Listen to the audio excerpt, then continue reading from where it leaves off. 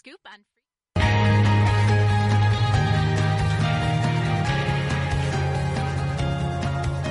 Welcome to Wise Health for Women Radio with Linda Prater.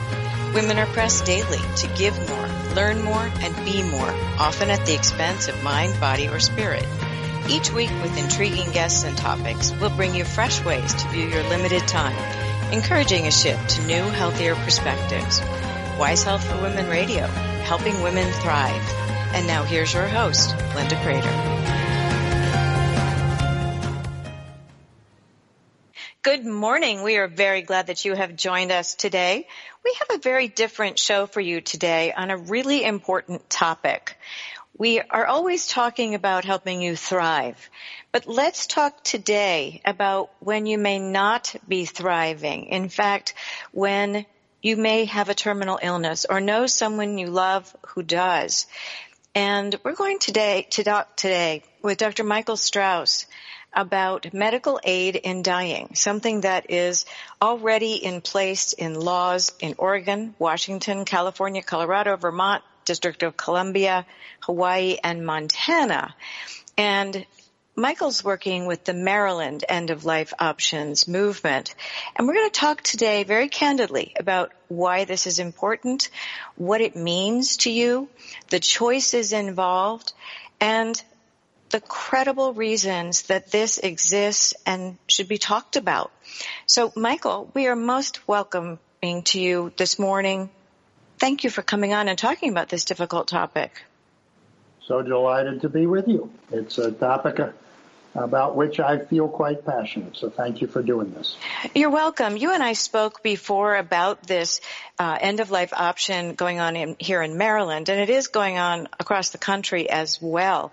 I think it's important for people to understand you as a physician, how you first became interested in this topic, and then became very passionate about having options.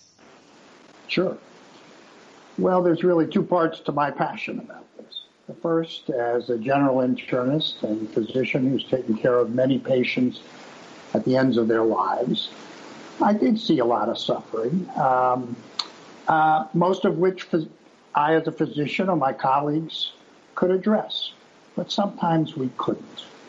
But the second part of why I have taken this on as an important part of what I do is about 4 years ago, I watched my then 90-year-old mother die a miserable last 6 weeks of her life, begging for medical aid in dying, basically. And she knew about it in other states. It was not here in Maryland. And that's what I decided I'd spend a lot of my time trying to get it passed here. But I also work with physicians in other states as well. I think it's very difficult to watch someone you love suffer and go through pain, or not wish to be here, or to be cognizant and not be able to have control. I think those are some of the issues that arise when people are talking about having end-of-life options. And we're very aware, and you and I have had this discussion as well, that this choice is not for everyone. But what you're talking about is making it legal for it to be a choice. Can you talk about why it is important that it be a legal, on-the-books law for protection of both physicians, the patient, the family members, and why that's so crucial? Right. So, some of this has gone on for decades or even centuries, where physicians or family members might help someone near death in ways that turns out may speed their death. But what got started in Oregon 20 years ago is now, as you described, authorized in 8 states, is a process where we make sure that the individual who wants to participate in such a program qualifies for and has a certain set of meets a certain set of criteria, so that we protect those who are vulnerable, make sure that they are not pushed to do something they don't want to do, and we protect healthcare providers. So there are physicians, there are hospitals, there are nursing homes who would like to help take care of the needs of their patients at the end of their lives.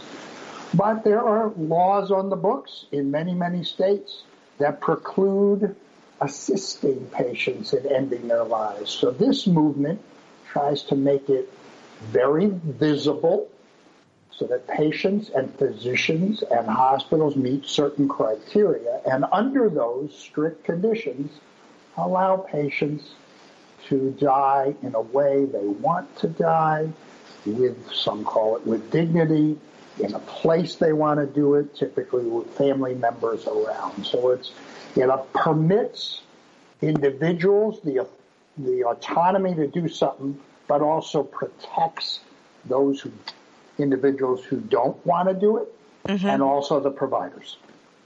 Well, I think that's important. I know that there are many people who believe that, we don't get to choose when we die, mostly in the faith-based community. And this is not going against what they wish to do, because as I understand the proposed law, it is a choice if someone does this. I think you and I have talked quite candidly that I don't believe this would be a choice for me. But I think that there were very good stories that you told me that gave an indication that sometimes this is vitally important, because while I think for years hospice and other groups, physicians attending those who are dying, have often provided options, leaving enough medication, etc. That is a very difficult position for the family members to be in. And what this law does and proposes is that this is a personal choice of the patient, and it's very carefully orchestrated. Can you go through the protections that are built into this and the other laws that are on the books across the country? Sure. So, I've been working in Maryland, but our law, like virtually all the other states that have the law currently or are considering it, they all are very closely modeled after what was passed in Oregon 20 years ago and has been legal in Oregon. So it starts out that a patient must be 18 years of age and a resident of the state where they're seeking this care. They have to have a terminal illness. Two physicians have to determine that they have this terminal illness, which is generally defined in these laws as reasonable medical judgment that a patient is likely to die within 6 months.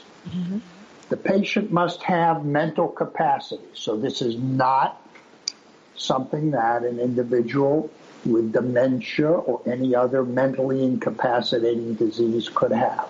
So they have to have mental capacity at the time they enter the program. They must be capable of self-administering a drug. And that's very important. Some would like it, so, well, all right, maybe they can't self-administer, but this is just one check on making sure that patients are not coerced into doing something they wouldn't want to do. The patient then has to go in and request medical aid in dying from his or her physician, has to do it 3 times, twice verbally, once in writing. There has to be at least a 15-day period between the first and the last time they request this. So it's not something that a patient could go into his or her doctor's office and say, give me the medication, I want to die today. And there have to be witnesses, 2 witnesses to this. So the attending physician, who's most important on the medical provider side, as I already said, has to determine that the patient has a terminal illness and has mental capacity and could self-administer. But also the patient has to inform the physician has to inform the patient about a number of things. That there are feasible alternatives, has to talk about palliative care and hospice. Has to talk about where the patient would do this, not taking the medication in public, participating in a hospice program, and preparing an advance directive. Then Lastly, there's another consulting physician has to corroborate what the first physician did. And if there's any question about mental capacity, these physicians bring in a psychiatrist or psychologist to assess the mental capacity again. So those are the protections built in. Now, you bring up the advance directive, and we're going on a break shortly, so we'll probably continue this answer after the break as well. But let's get started. Advance directives are extremely important to convey the wishes of the patient. Let's say someone is going to do this. Do they also have to have it in their advance directive for it to be followed? No, because at the time they go into this program, then they have full mental capacity at that time, and regardless of what's in their advance directive, they can enter this program. What's interesting is the flip side of that.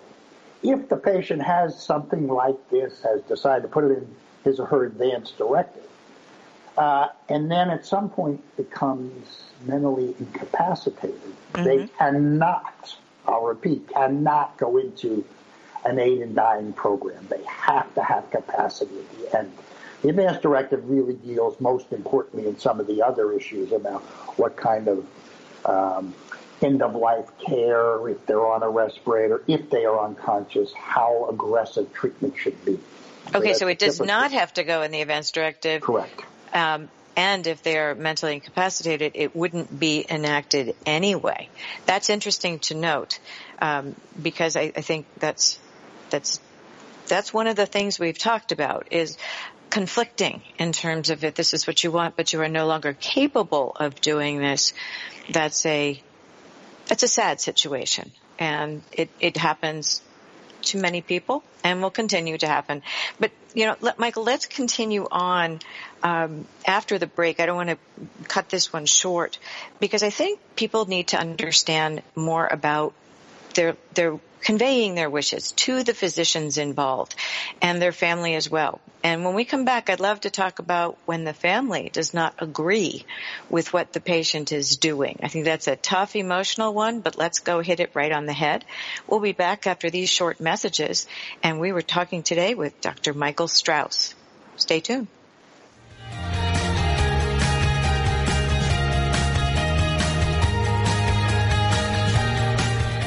We're Wise Health for Women Radio, and we'll return after these short messages.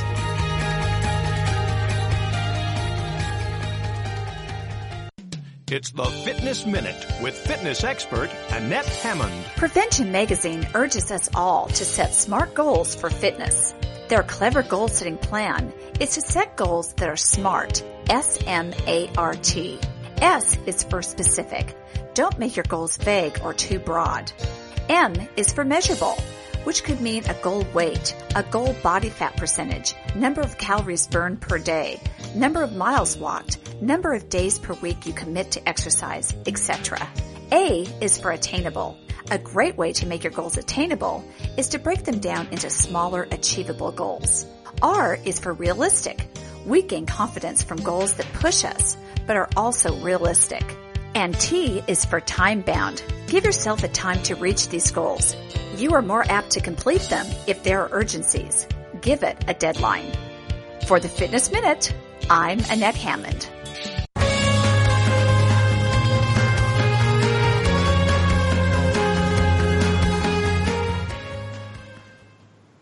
Welcome back. We're talking with Dr. Michael Strauss today about the Maryland end-of-life options, or what is known across the country as medical aid in dying. And these are very difficult decisions to make. And I'm curious if you could share some stories or some feedback on what occurs when this is happening in a family where, for example, children or parents may strongly disagree with this option. Does it change over time? Are there discussions that can be held that will honor the person's wishes who is the one dying? Right. Well, it is a very difficult time, obviously, for families. Mm-hmm. But what the data show us from the states that have had this is, first of all, individuals in these programs do not have to inform their family members. Oh, okay. But 95% of them do. So it's usually part of a family effort. Mm-hmm. And there's, in most cases, at the end of life, for patients who go through the program and actually take the medication. I mean, one interesting point is, of the people who enter such programs, only about 2/3 of them actually take the medication. 1/3 never get to such a degree of suffering that they want to take it, or mm-hmm. they just die suddenly or whatever. But of the 2/3 who take the medications, in the vast majority of cases, they're doing it with family members around them. And mm-hmm. it's a very comfortable way for a patient to end his or her life. There's comfort in knowing family members are there. There's usually discussions about the joyous life the patient has had. Mm-hmm. And it's a much nicer way than, we hear about stories. We've seen them I've seen them, heard about them in testimony in our legislature where in states where this law is not available, patients have to choose to end their lives different ways, not mm-hmm. under the legal authority, with guns or other violence. And this is just so much a better way with family members to come to the end of a life where there is no cure and where death is imminent. I was thinking while you were talking that one of the hardest decisions to make is the DNR, do not resuscitate, that everyone is pretty familiar with. But I think what a lot of people don't realize is sometimes the body just hangs on and on and on. And withholding nutrition or hydration can be just as grueling for a family to request. Yeah, that is very difficult. So here in Maryland, for example, we do not have a law that allows medical aid in dying. Mm-hmm. And there are two ways where physicians and patients can agree to a process that might enhance, speed up the death process. Mm-hmm. One is withholding food and liquids. Mm-hmm. And it works. It usually takes about 10 to 14 days. Mm-hmm. The patient is uncomfortable, but in many cases, as you just alluded to, it's even more uncomfortable for the family members. And they watch some suffering, continued suffering, and towards the end, the patient can't communicate very well, and it's just, if it's the only option, some patients choose it, but in my mind, it's not a great option compared to medical aid in dying. The other way that sometimes death speeds up is palliative sedation. Mm-hmm. That's a process where a patient is experiencing continued suffering, pain. Traditional medications and treatments aren't working. So a physician aggressively treats the pain. The patient is unconscious. And every once in a while, as long as it wasn't the reason for the aggressive treatment, the patient does die because of the very aggressive treatment of pain.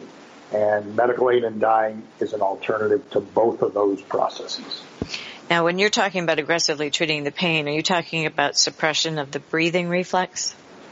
Well, that's the side effects sometimes. So mm-hmm. if patients are experiencing so much pain that they're treated typically with narcotics and other medications that treats the pain, makes them unconscious, but narcotics can stop breathing. And that's the titration that the physician has to carefully walk, and mm-hmm. then sometimes it inadvertently leads to a patient's death. This is a little off topic, but I think it does catch people's attention these days with the use of medical marijuana these days for pain and suffering. Does that alter any of these those who may be considering medical aid in dying, if they are able, I think medical marijuana is now legal in all 50 states for medical care, but has that changed in terms of people wanting end-of-life options and having the legal out? That's a great question. I actually do not know the answer to that. I'm not expert on medical marijuana use at the end of life, so I really can't help you there, but it's a great set of questions. I could go figure that out at some point and get back to you. That's fair. I just think it's interesting because, medicine evolves and holistic medicine evolves. I think chronic pain is a very large problem these days, and there are some different things that are always evolving that are better than what we used to call the morphine cocktail, right. Or the ones that you talk about, aggressively treating the pain so that breathing becomes difficult, cognition is gone. And so I was just curious if that was part and parcel of some of these states. Talk about the fact of why the law is so important, because people are seldom prosecuted for assisting, whether it's spoken about or not. I shouldn't even say the word assisting. When people are present, when others are dying, because I think the law tends to fall on the side of reducing the suffering of the person who is ill. And others will say, no, this is a slippery slope. If you start doing this, then people who have an acute condition will make this decision not as a chronic one. Has there been any cases of people applying to these programs where it was a depression decision, for example, as opposed to the chronic long-term certified illness? Well, that's an important assessment that the two physicians must do for any patient applying to such a program. So the patient has to have mental capacity. Some can be depressed. Probably virtually all of these patients, they know they have less than 6 months to live. 80% of them have end-stage cancer. Okay. But there are some other disease processes as well. So they can be depressed. The question the physician has to ask is that depression severe enough to alter decision-making, to alter mental capacity? And physicians who care for patients at the end of their lives make these assessments all the time. Patients come in, they want to know, should I do another round of chemotherapy? Should I have this invasive surgery? Should I stop all this care? Well, those are important, potentially life-ending decisions. Physicians have to assess. Does this patient have the capacity to make this decision, or if I'm not quite sure as a physician, should I ask an expert in this area? So physicians weigh depression, and in my experience and that of most of the physicians in the states where these laws are present, they can comfortably make those decisions. In a small number of cases where there is the question you have just asked, are they so depressed as to have lost mental capacity, they bring in a psychiatrist or psychologist to help make that assessment. I think one of the interesting points about this medical aid in dying is that no one is required to participate. So if a physician has reservations about being party to any of this, they do not have to do it. Other healthcare professionals who don't either believe in it for faith-based reasons or for other judgment calls, no one has to participate, which I think is very, very important, because if this becomes something that people expect you to do, that's a problem. If you feel that you are going to be a burden to someone, that's something you hear a lot from those who are suffering. They see the suffering of their family members, and they want to end that suffering both for themselves but also for the family members. Can you address that a little bit? Yes. So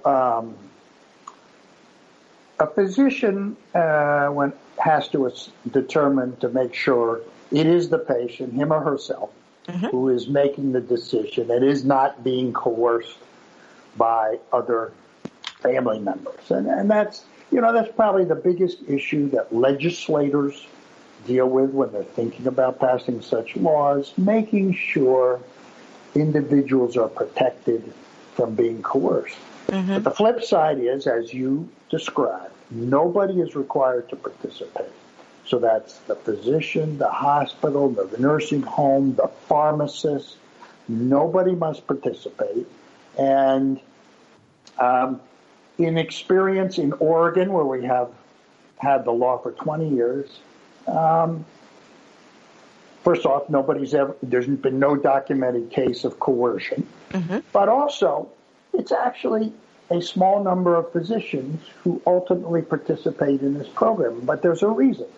So in Oregon and in other states that have such programs, there are a fair number of hospital and chains and nursing homes and physician groups that are under the auspices of religious organizations. And they preclude their institutions, their hospitals, or their physicians from participating. Other physicians just don't want to participate because they have, like many in the public, some in the public have an ethical concern. They don't want to participate. So that just means that only those providers participate. I do want to mention, though, that if you look at the data, and there are good data on this, that if you look at the general population across the country, 65 to 70% of Americans support medical aid in dying. We have good polls, national polls, done on, using accepted scientific methodology. In addition, a majority of physicians now support medical aid in dying. So we have results of some national polls that show almost 60% of physicians support medical aid in dying. And we have state-specific polls where the state medical societies have done such surveys. And we have majorities of physicians in Maryland, Massachusetts, Colorado, and Arizona. Michael, we have to go on break right now. Okay. We will continue your answer after the break. No problem. We'll be right back after these messages. Stay tuned.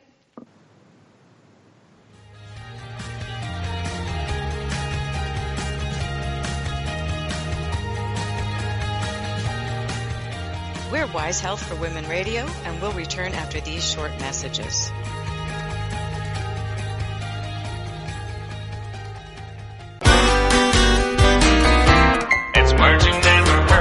When I was growing up in Wisconsin, no matter how frigid it was outside, my Uncle Bob never seemed to get cold. He would come in from the snow wearing a t-shirt and remark how fresh it was outside. Then again, folks from Wisconsin are a pretty hardy bunch. As America's official dairy state, the cows have been known to give ice cream instead of milk when the temperatures drop. What's a word for a giant snowball that is formed by rolling a smaller one through a field of snow? Hog-em-a-dog.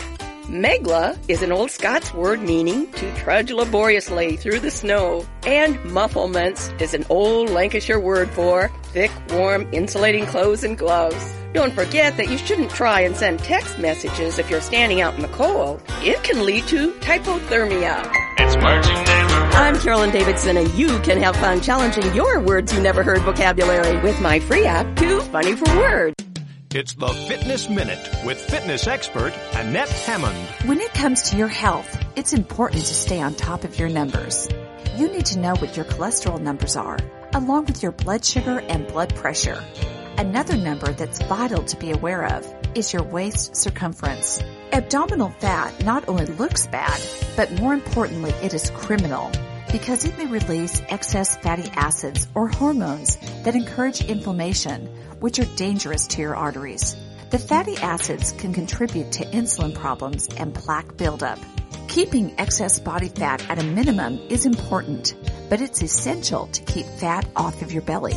Measure your waist circumference and be sure it's below 35 inches. Be diligent to exercise daily and eat good, healthy, low-fat foods to keep all excess body fat at bay. For the Fitness Minute, I'm Annette Hammond.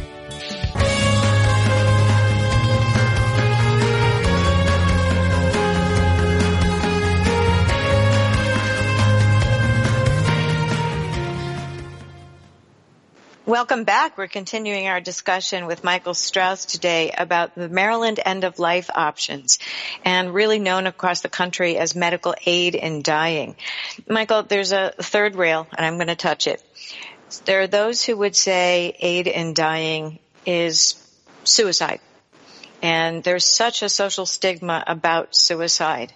And yet I think there is a strong distinction between end stage of life cancer versus a suicide of someone who takes their life violently or peacefully with pills, etc., whatever the method may be.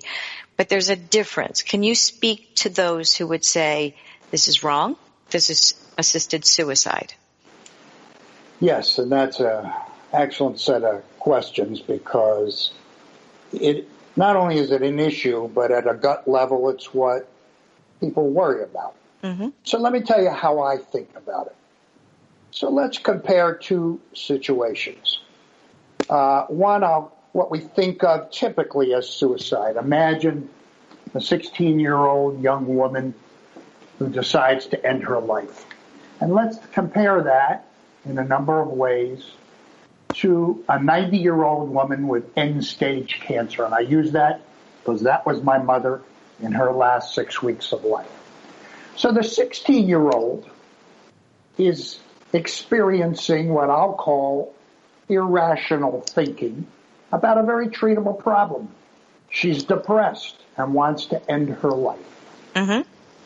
The 90-year-old, interestingly enough, is thinking rationally, as was my mother at the end of her life, but she has an untreatable illness.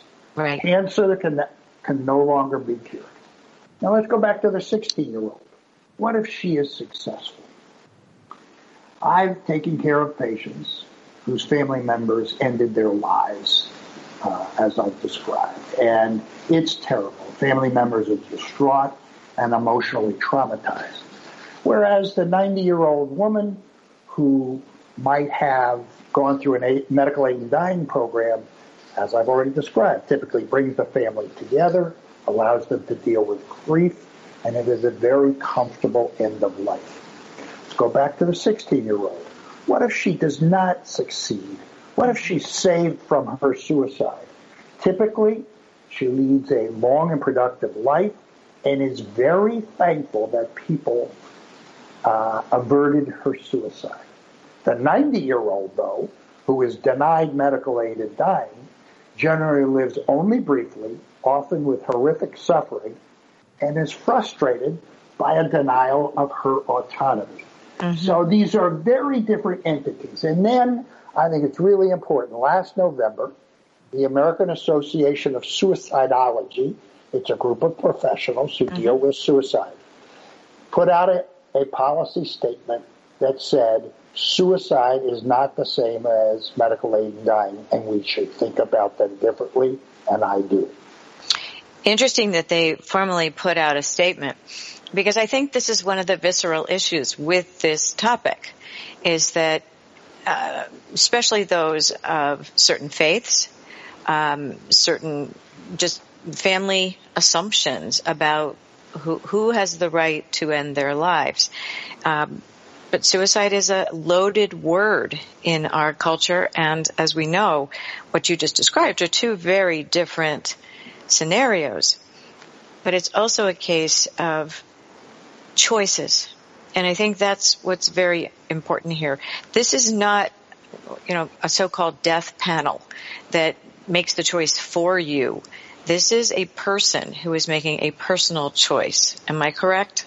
You are absolutely correct. And, one of the attributes of our law here, the proposed law here in Maryland is, with all the other protections I've talked about, I actually probably didn't mention that the physician must meet with the patient by him or herself and just make sure that this is the patient wishing to end his or her life and that he or she is not being coerced.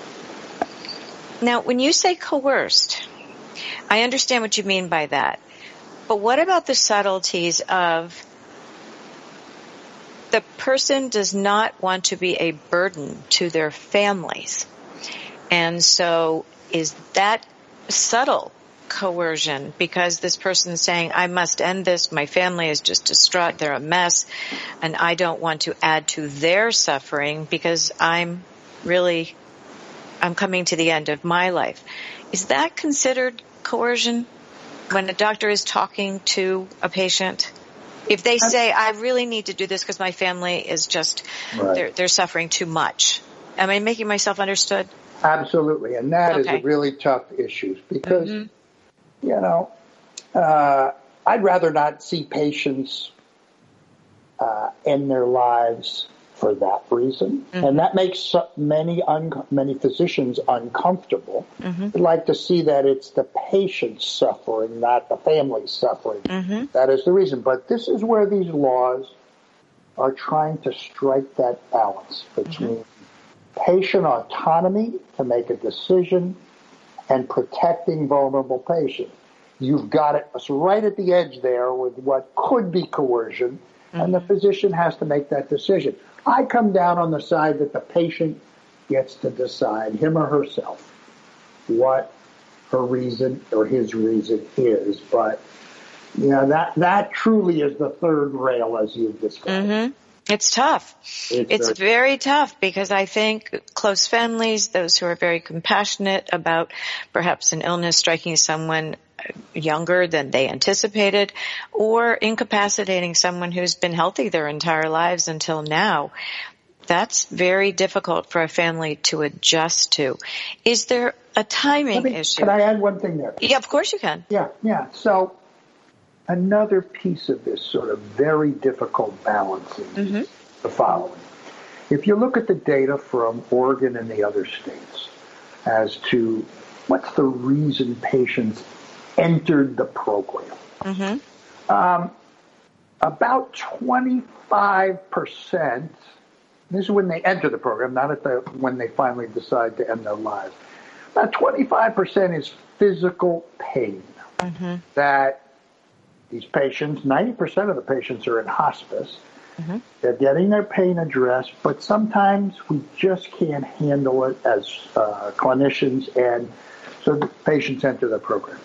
But the vast majority of patients write down that the reason they're in the program, and they can write multiple reasons, is a loss of autonomy and a loss of bodily functions, continence, etc.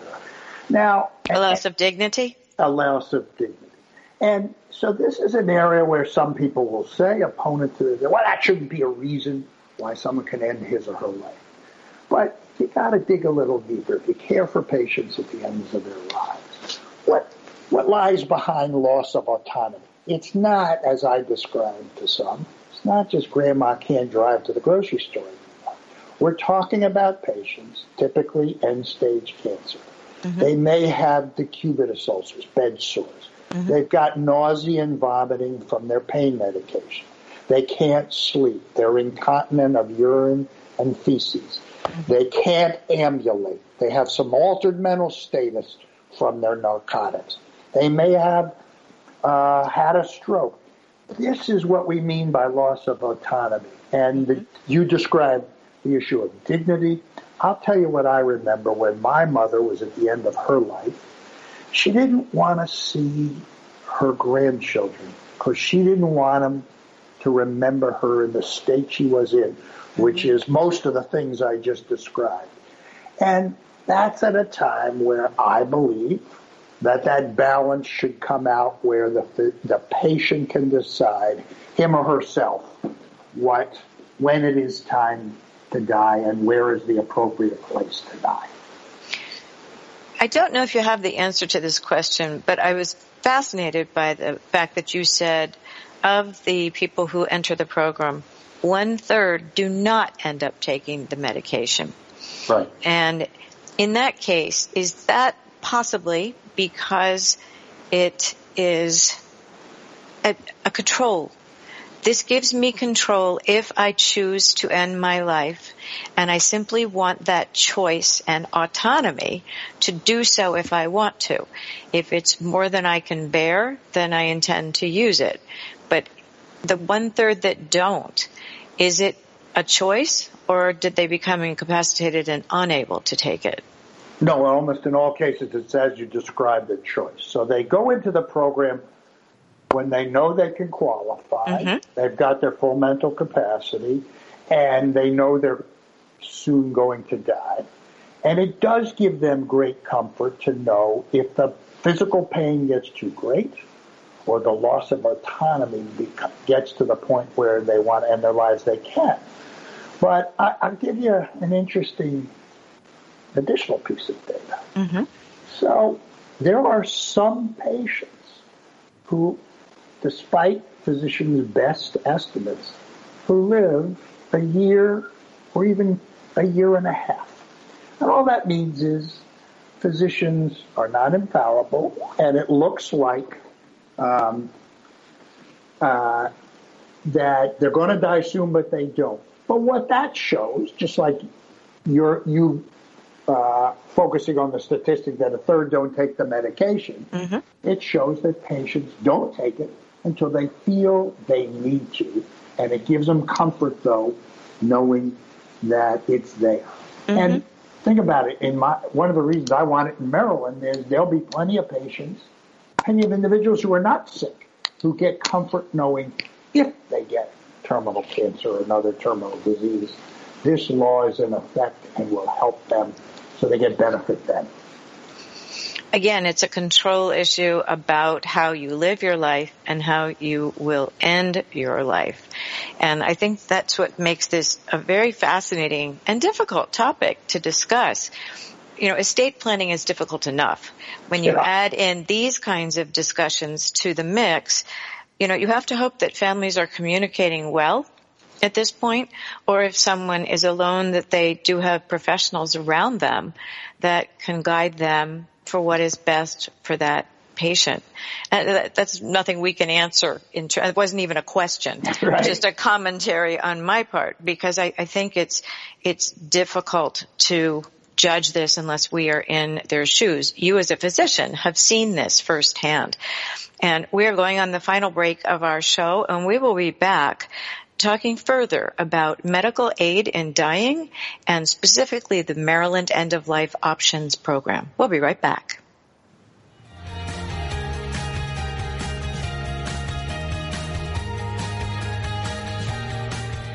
We're Wise Health for Women Radio, and we'll return after these short messages.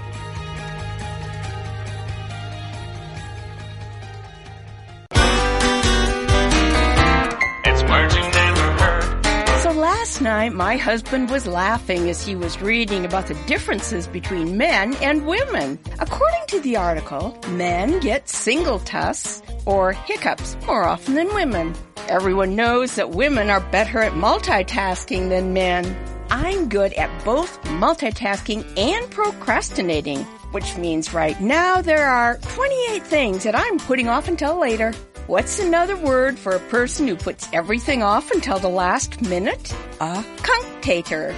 Women blink nearly twice as much as men, and while men can read smaller print than women, women can hear better. In fact, when a woman says, "What?" she heard you. She's just giving you a chance to change what you said. It's words you never heard. I'm Carolyn Davidson, and you can have fun challenging your words you never heard vocabulary with my free app, Too Funny for Words. It's the Fitness Minute with fitness expert Annette Hammond. Spring and summer are great times to go green. Choosing to eat green vegetables and fruit on a daily basis is a fantastic idea. Whether it's asparagus, lettuce, spinach, or artichokes, green produce is a wonderful choice, full of essential nutrients. Green beans, broccoli, edamame, and avocados are delicious and very nutritious. Cucumbers, peas, and peppers contain lutein, which helps protect against cataracts and macular degeneration. Green fruits like grapes and kiwi not only taste delicious, they're full of antioxidants. Leafy greens are also excellent sources of folate, a B vitamin that helps reduce the risk of birth defects and helps keep our hearts healthy. So next time you're grocery shopping, choose fresh green vegetables and fruit and go green. For the Fitness Minute, I'm Annette Hammond.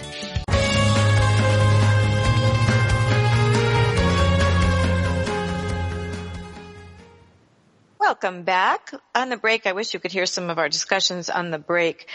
I was asking on the break, and I will ask out here, if you apply to this program and yet the family is just very against even the thought and discussion of it, and you decide, all right, I'm not going to upset my family right now for doing this. Are you precluded from coming back later on after perhaps people have adjusted to the inevitability of the diagnosis, or can you only apply once? No, you can apply again. And the patient can apply and decide to withdraw, never take the medication, never use the prescription. Everybody in the process is always free to change his or her decision and then to come back again. Not a problem. Okay. Because I think that there are adjustments that people go through. It's the same stages, the denial, the anger, the bargaining, all of those grief pieces. And I think sometimes timing is very important. And it's good to know that these protections are there as well as the options for choice are there. What are some of the things your opponents say? That's a good set of questions. I debate about this all the time. So here's one that always comes up with the physician groups that I speak to. Doesn't this violate the Hippocratic Oath? So my response is threefold, I'll say. First, as modern healthcare practitioners, we should not be seeking guidance from a 2,400-year-old edict, the Hippocratic Oath. But second, I force physicians to go back and look at the Hippocratic Oath. And if you go back and look at the modern translation of the original oath, it starts by saying first, I swear by Apollo and some other gods, and as you know, we don't do that. Do no harm. All right, so it does say do no harm at one point. But it also says in the very same oath, I will not use the knife. So that would preclude any surgery. It says, I will not cut for stone, which means you couldn't go treat with surgery kidney stone. So there are a number of things in there that just make no sense today. And in my mind, what the Hippocratic Oath boils down to is do what's right for the patient. And if this is right for the patient, then the patient should be able to pursue medical aid and die. Another point sometimes made by opponents, well, this is just Dr. Kevorkian. And many of us remember Dr. Kevorkian. He had developed a device for lives. That device required a fair amount of assistance, so it could be viewed more as euthanasia rather than medical aid and dying. Euthanasia is where someone causes the death. So it's not the Dr. Kevorkian model. A third sort of argument we get is about those, say, third of people who do not take their medication at the end. Isn't that a situation where there will be abuse of those drugs? And the answer to that is pretty simple. First, most patients don't even fill the prescription unless they're right near death, because the prescriptions can be very expensive. But more importantly, in all the years this program has existed in Oregon and other states, there's never been a single documented case of abuse of medication. It just has never happened. Yeah, that didn't even occur to me, because if it's anything like family illnesses in our home, the medications are returned to the pharmacy if they're not used, and it is simply nobody wants to keep reminders of what was there. Does that make sense? That makes absolute sense. So. Yeah, it's very interesting, because I think the objections that I hear in my ears when I am thinking about this topic are more on the faith-based ones. Are you getting pushback from, say, the Roman Catholic Church or other faith-based groups? Yes, faith-based groups are amongst the most ardent opponents of this legislation. Now, interestingly, we've done a survey here in Maryland that shows while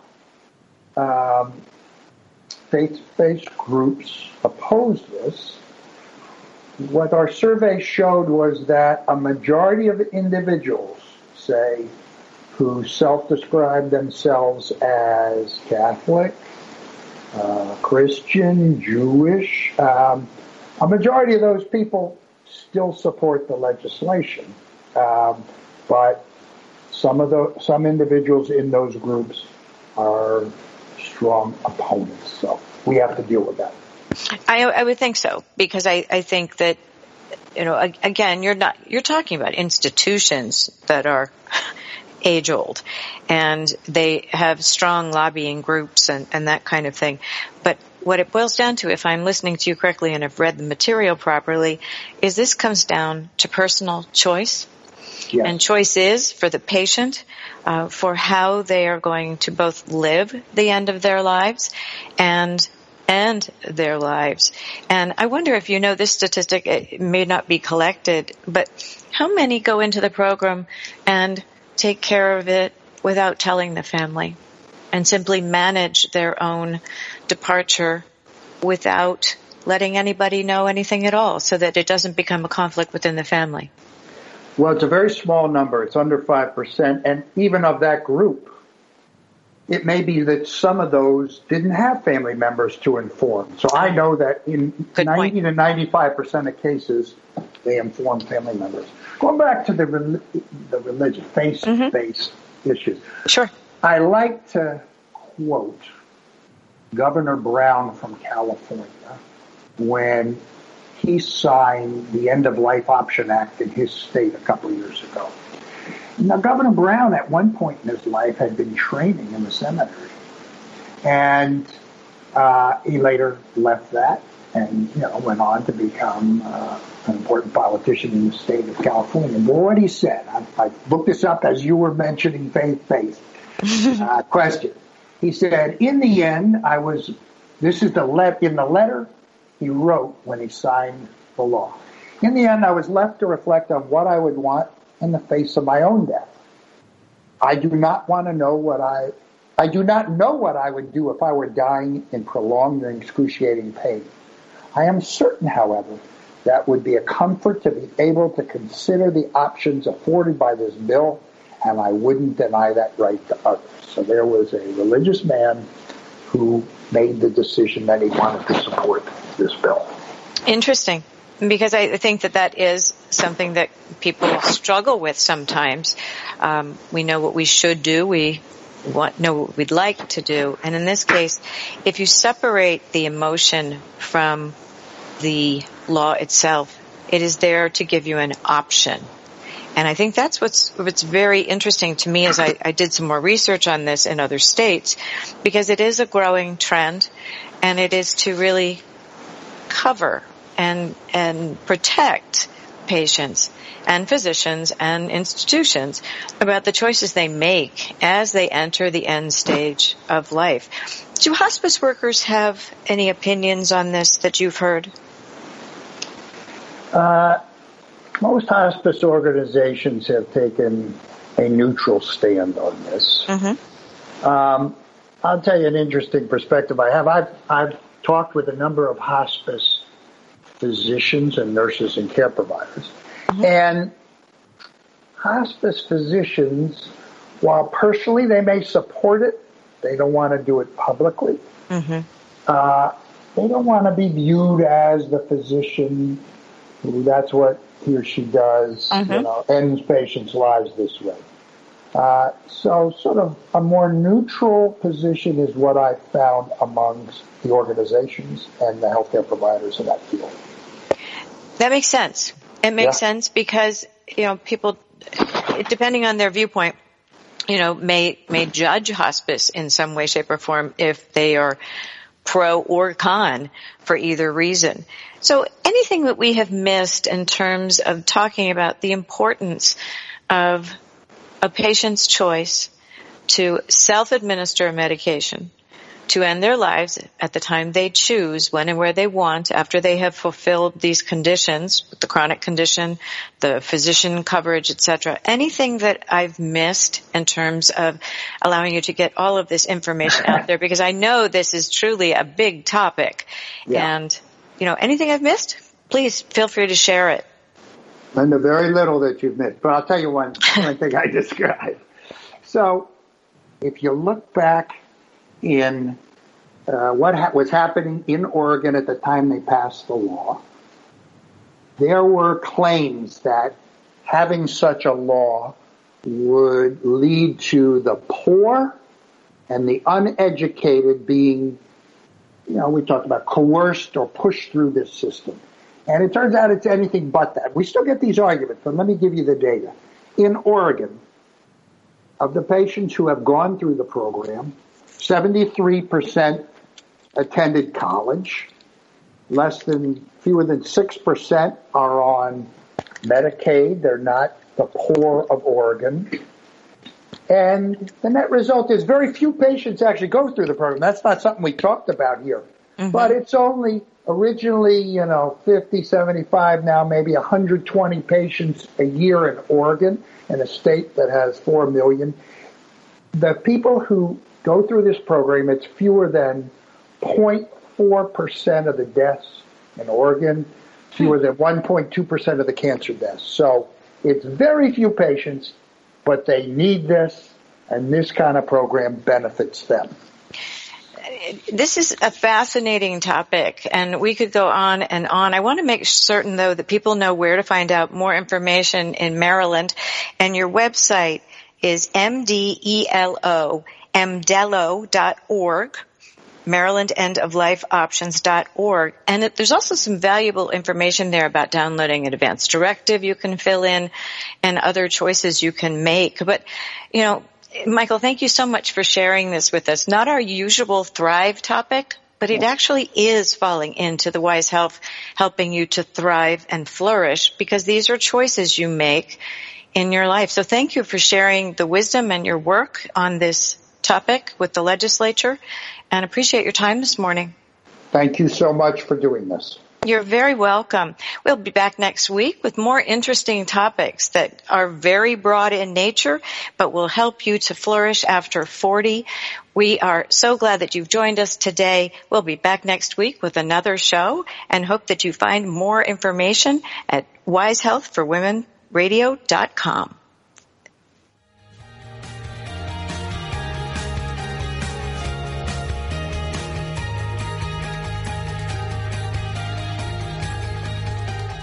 Thank you for tuning in today. You can find more shows at wisehealthforwomenradio.com.